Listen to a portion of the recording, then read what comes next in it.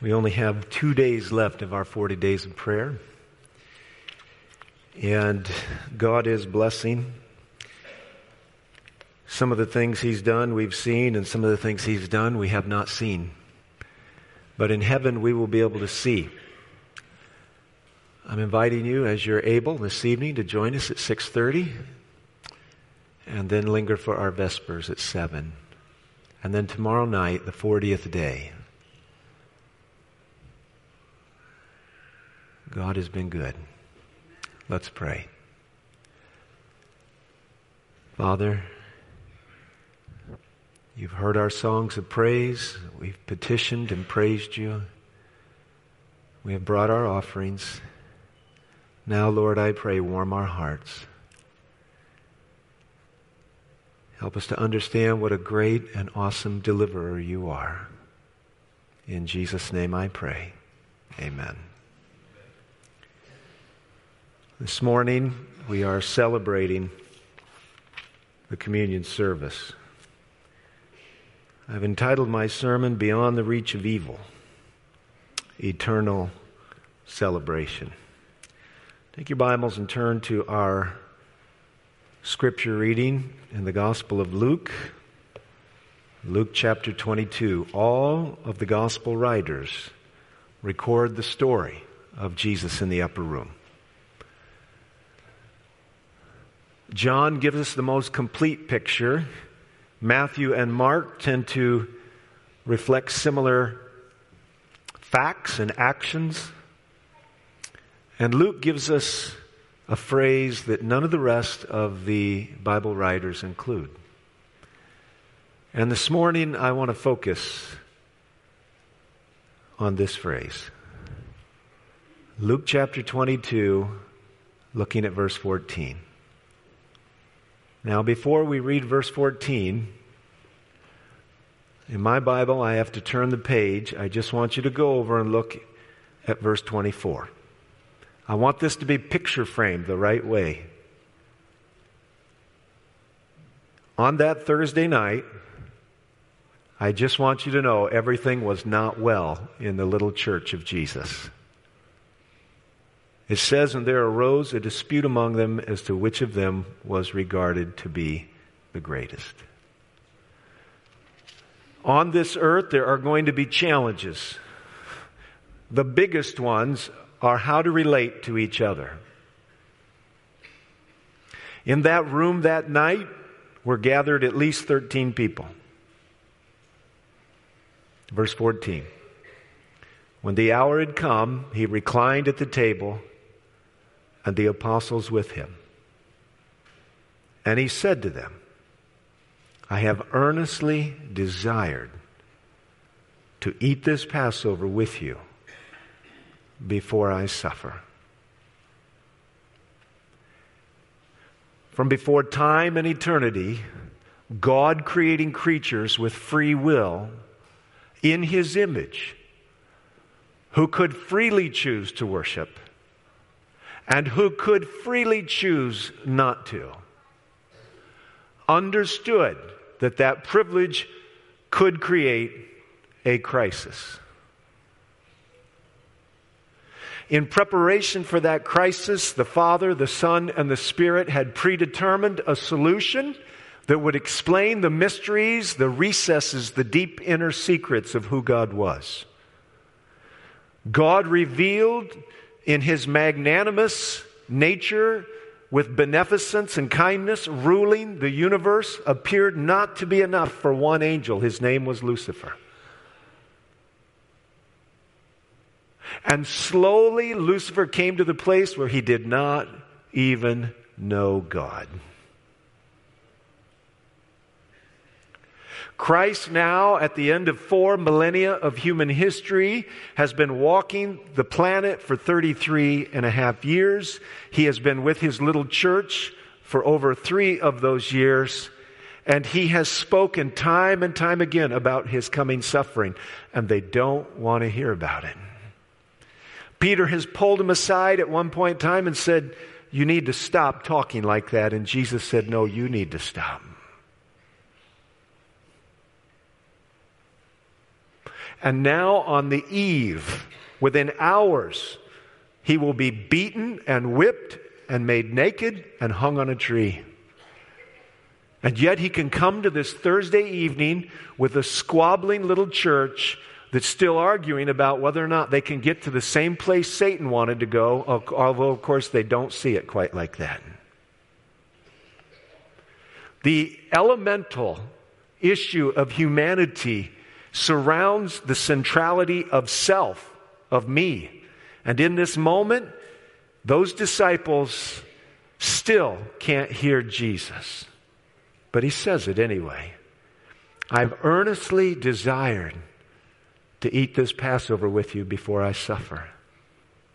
How could you march to Mount Calvary knowing that you will be abandoned and denied and betrayed? How can you march up into the home that evening, sit down, recline at the table, and say to this little group whom you've sought to reach but have resisted the elemental essence of your kingdom? They have resisted the dynamic of your humility. They have resisted the fact that you're willing to be nothing in order that they might have a future. How can you say, I've earnestly desired to eat this Passover with you?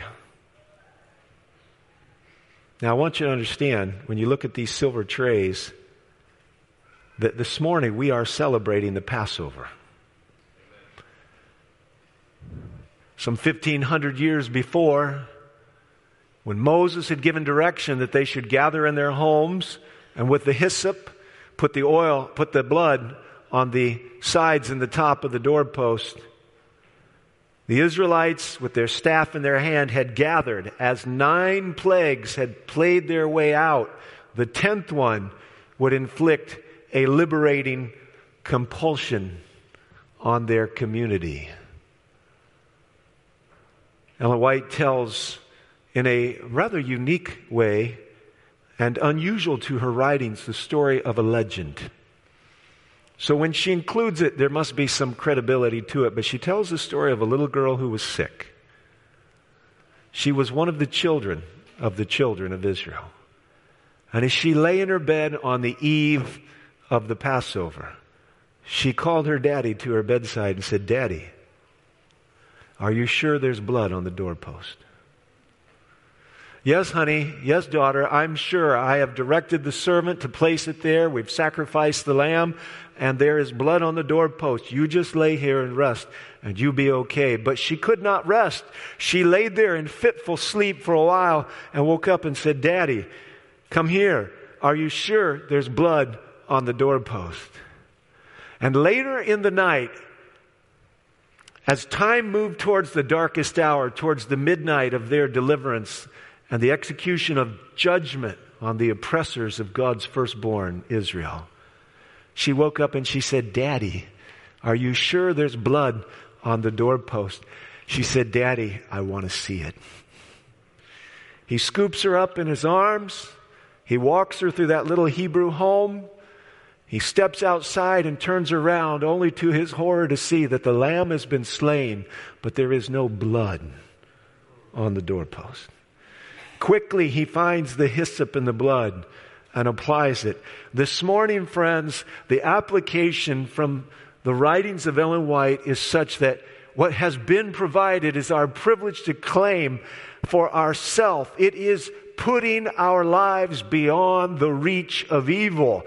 As Lucifer's evil hand sought to reach into the hearts and the homes of those children of Israel, it was limited in where it could go because of the deliverance of one who would and could and did pay the price. You see, if the devil had his way, the blood would flow freely forever.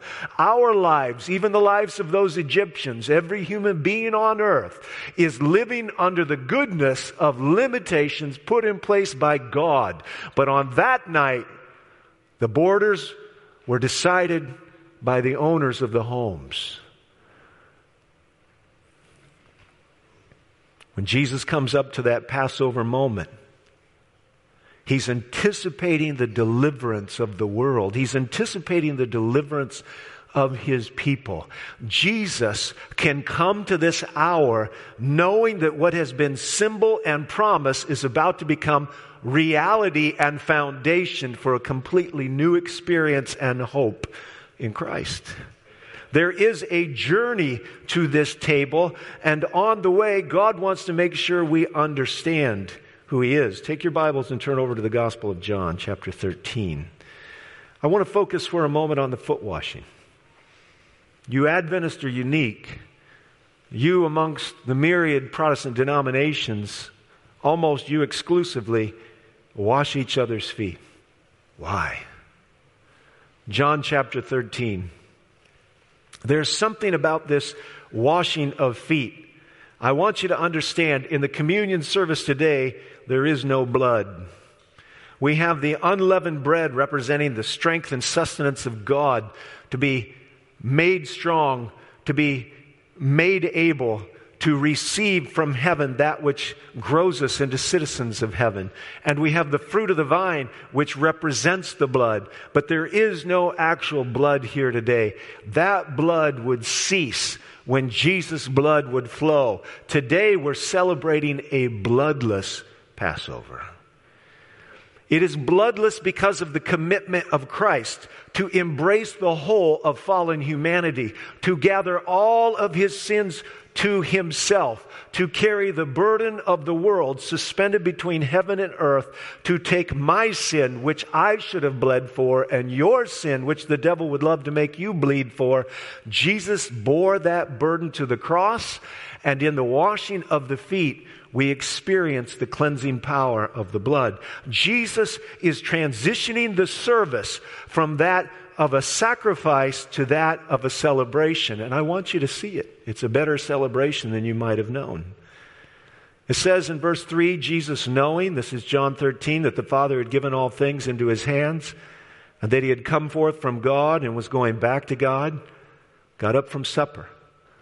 And He laid aside His garments, and making a towel, He girded Himself. Then He poured water into the basin, and He began to wash the disciples' feet and to wipe them with the towel with which He was girded. And so He came to Simon Peter, and He said to him, Lord, do you wash my feet? Jesus answered, and He said to him, what I do, you do not realize now, but you will understand hereafter. And Peter said to Him, never shall you wash my feet. And Jesus, without missing a beat, said, if I do not wash your feet, you have no part with me.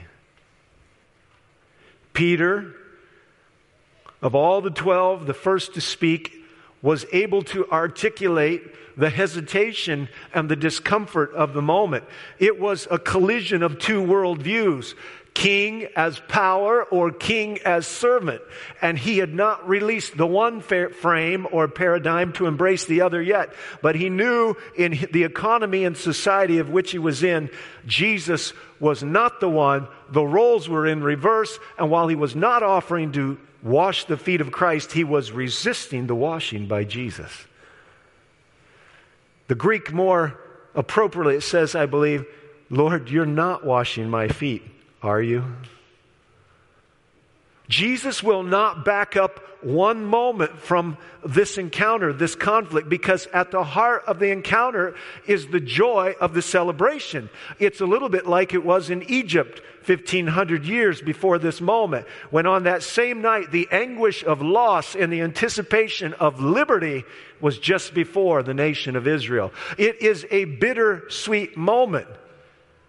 And with every communion we celebrate, there is some element of those combined components. There's a side of us that is uncomfortable with the knowledge of our human nature, and sometimes a quick look or a more in-depth look at our record in life, our thoughts and our actions. And Peter can at least articulate that things aren't quite right, even though he doesn't know how to fix them. But Jesus does. And he says, Peter, you don't understand. There's a lot of people who don't understand what's going to go on here today. My hope is that they understand better when we separate to do as Jesus did. In heaven, Satan had a chance to repent of his evil. He had a chance to declare the legitimacy of God's government, but he refused to bow the knee to the legitimacy of the sovereignty of God.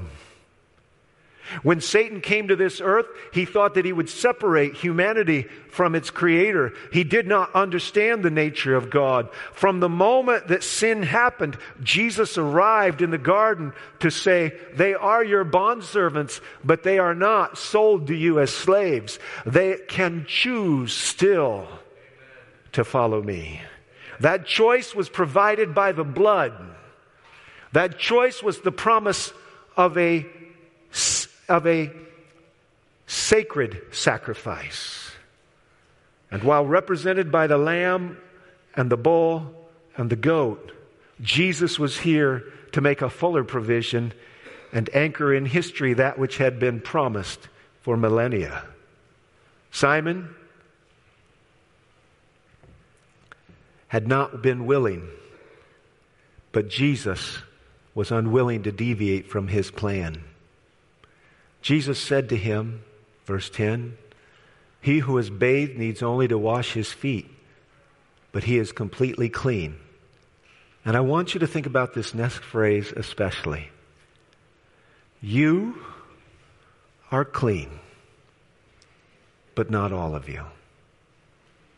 Of the 12 men whose feet would be washed, held in the hands of the Creator of the universe, there was ambition, there was pride.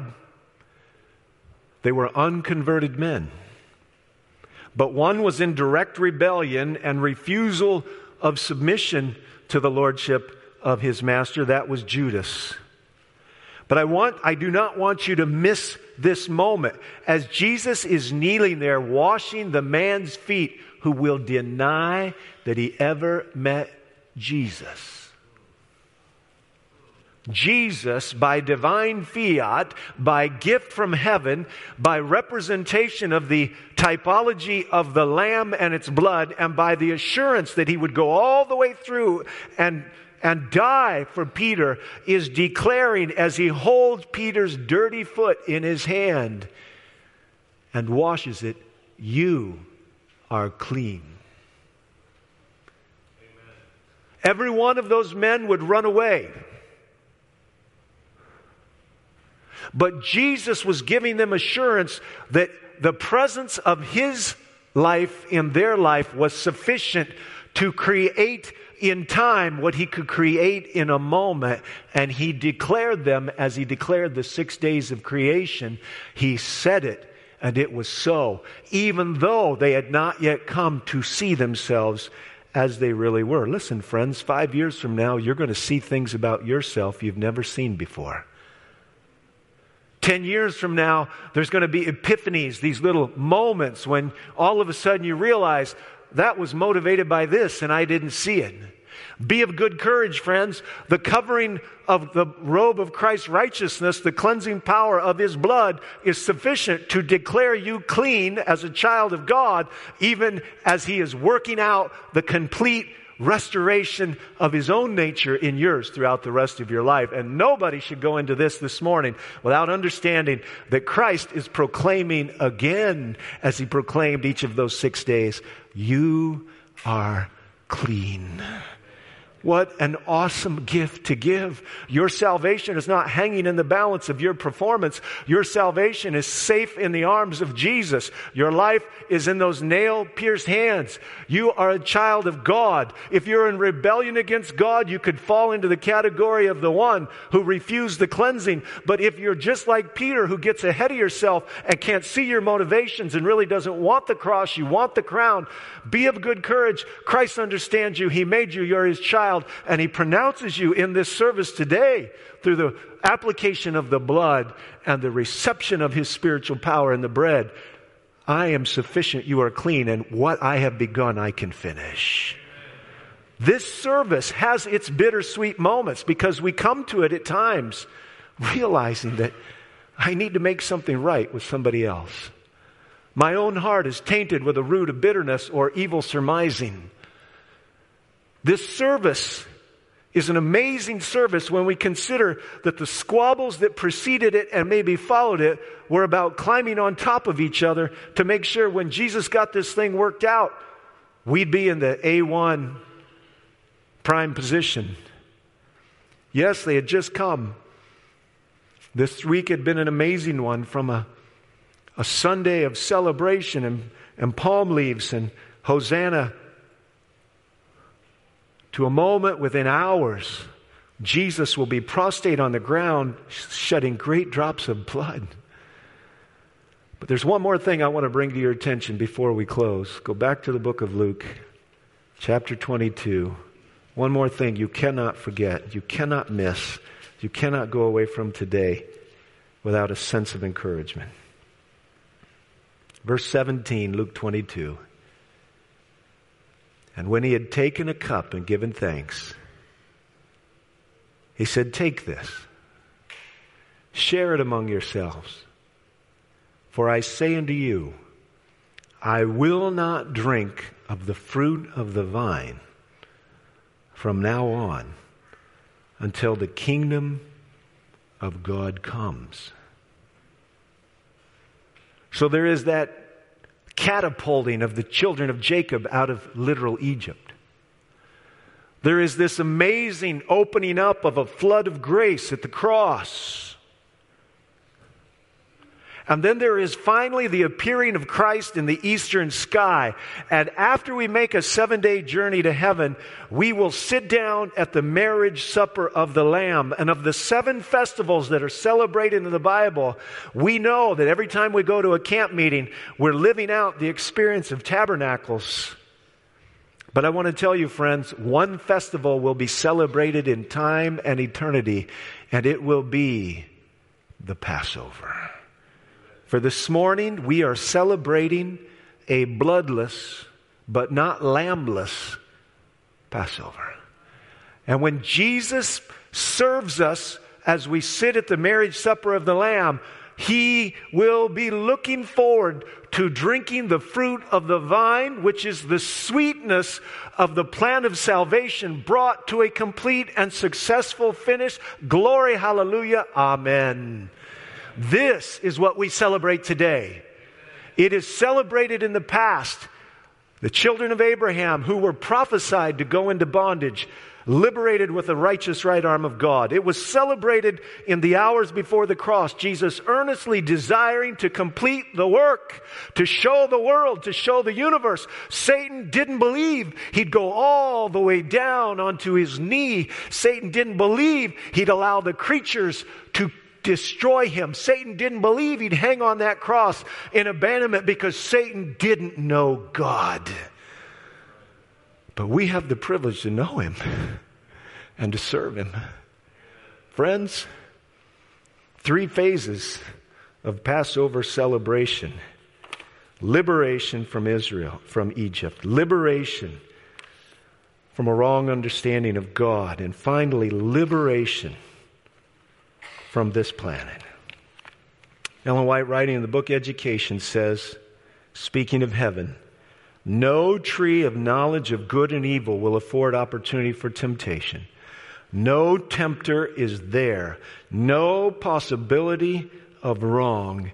Every character has withstood the test of evil, and none are longer susceptible to its power." Listen, friends, were you there when they crucified the Lord? Yes, you were there. Take the time to go there again. The God of the universe was anxious to have this moment of communion with you so that you could know that He has made you clean. And so that you could know that when your human nature starts seeping back out because it's not all the way finished on the inside, that you could stay close to Him and His purifying love would keep doing what by fiat He's already done. He has pronounced you clean. Your name is written in the Lamb's book of life. Don't go from this place today thinking anything different, but don't let anything intervene between you and Him. To know Him is to love Him. To love Him is to serve Him. And may God be glorified in our lives, knowing that He has not only made us clean, but he is anticipating, celebrating the completion of salvation and redemption. Let's pray. Lord, your word is worthy of our reflection, our prayerful contemplation. We don't deserve to be clean. We can't make ourselves clean, but we must receive what you have offered us. I'm praying, Lord, may we not be afraid. May we not focus on ourselves. May we understand that you pronounce us clean in the midst of our bad habits and poor genetic makeup.